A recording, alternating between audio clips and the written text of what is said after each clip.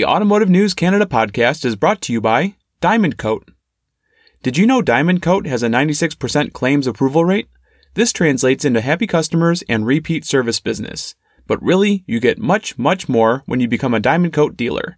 Advantages like in-house chemical manufacturing, product fulfillment, bilingual claim support, and a highly experienced team with decades of F&I experience. Visit diamondcoat.com to get started. Diamond Coat. We've got you covered.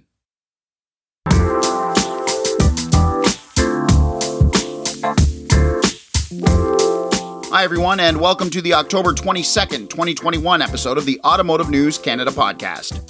I'm your host, Greg Layson, the digital and mobile editor here at Automotive News Canada.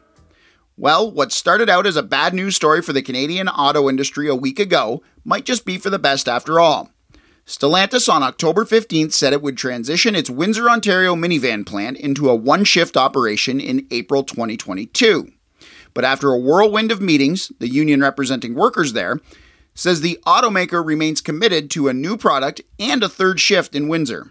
We'll find out what has to happen to make that become a reality when I speak with Unifor Local 444 President David Cassidy, Sam Fiorini of Auto Forecast Solutions, and we'll hear from the Ontario Premier Doug Ford on this episode of the Automotive News Canada podcast.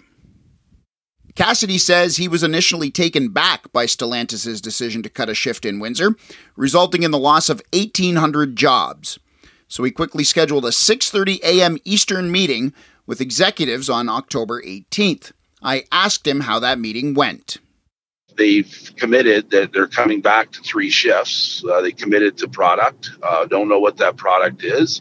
But, I hammered them pretty hard on, telling us, making some type of an announcement where we are and putting people at ease, because there's a lot of anxieties out there these days.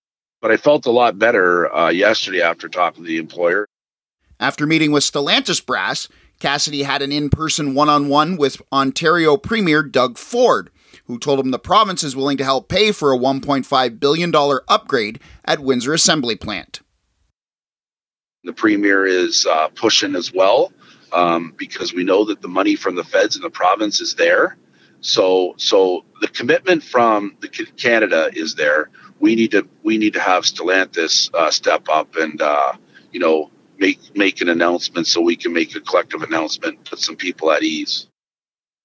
What exactly Stellantis will announce and build in Windsor remains an unknown. But Sam Fiorini, the Vice President of Global Vehicle Forecasting at Auto Forecast Solutions, was able to shine some light on what might lie ahead.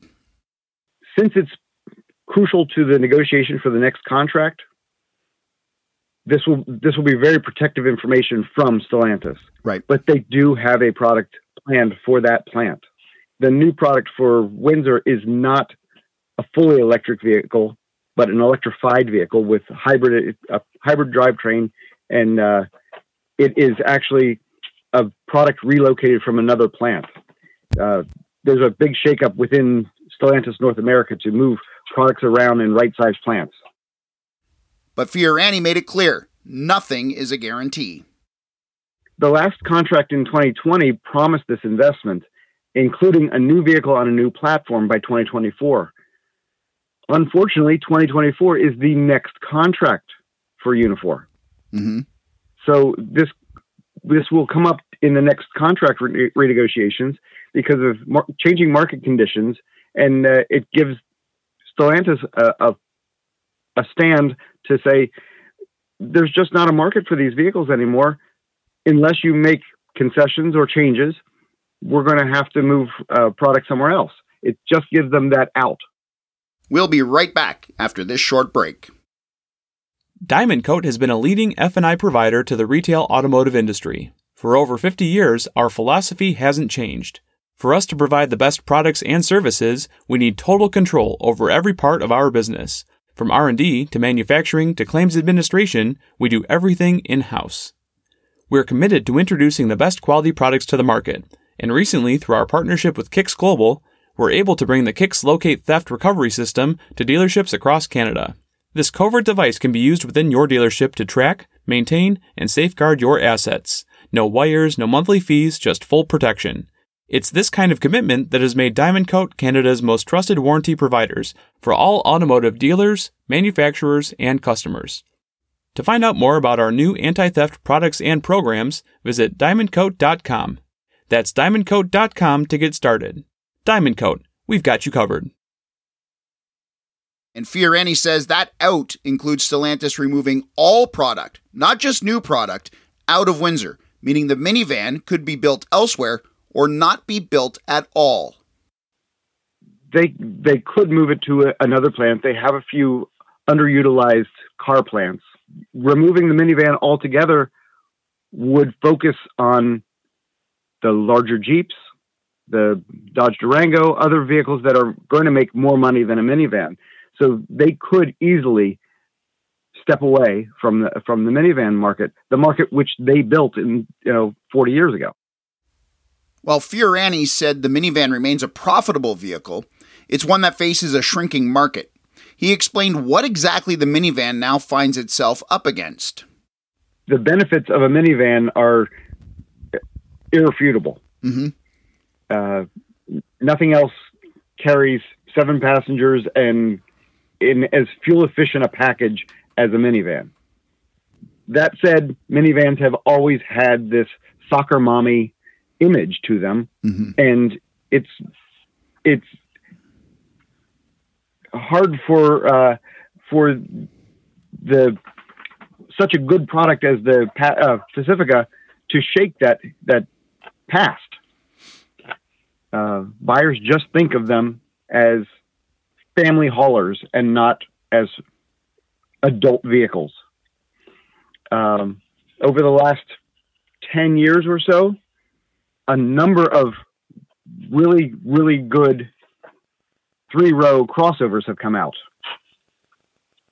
And with a trendier image to them, they have taken away market share from minivans. Stellantis, though, blamed the ongoing semiconductor shortage and COVID-19 pandemic for slumping sales, and the reasons it had to cut a shift in Windsor. The conspiracy theorist would say that COVID and the semiconductor issue has given an excuse to any automaker who wants to slow production, close a plant, or eliminate a product. Do you believe in Minivans that? are very important to Stellantis. I believe it is a good excuse if an automaker wanted to use it. Okay. I don't have proof that anyone has used it yet. Whatever reason Stellantis settled on to cut minivan output, it will likely never return to 3 shifts, or even 2, of minivan production in Windsor. They need another product in that plant to sustain the plant. Enter Ontario Premier Doug Ford and his majority Conservative government. On Monday, while speaking to reporters in Windsor, he promised to give Stellantis financial aid to keep building vehicles, including the minivan, in Windsor. Here's what he had to say. Right now, unfortunately, I can't give you the exact dollar figure. It's in the hundreds of millions between ourselves and the federal government. Stellantis knows that. But what I do promise is once we all come out and announce it, I'll give you every single penny and the details, what's involved.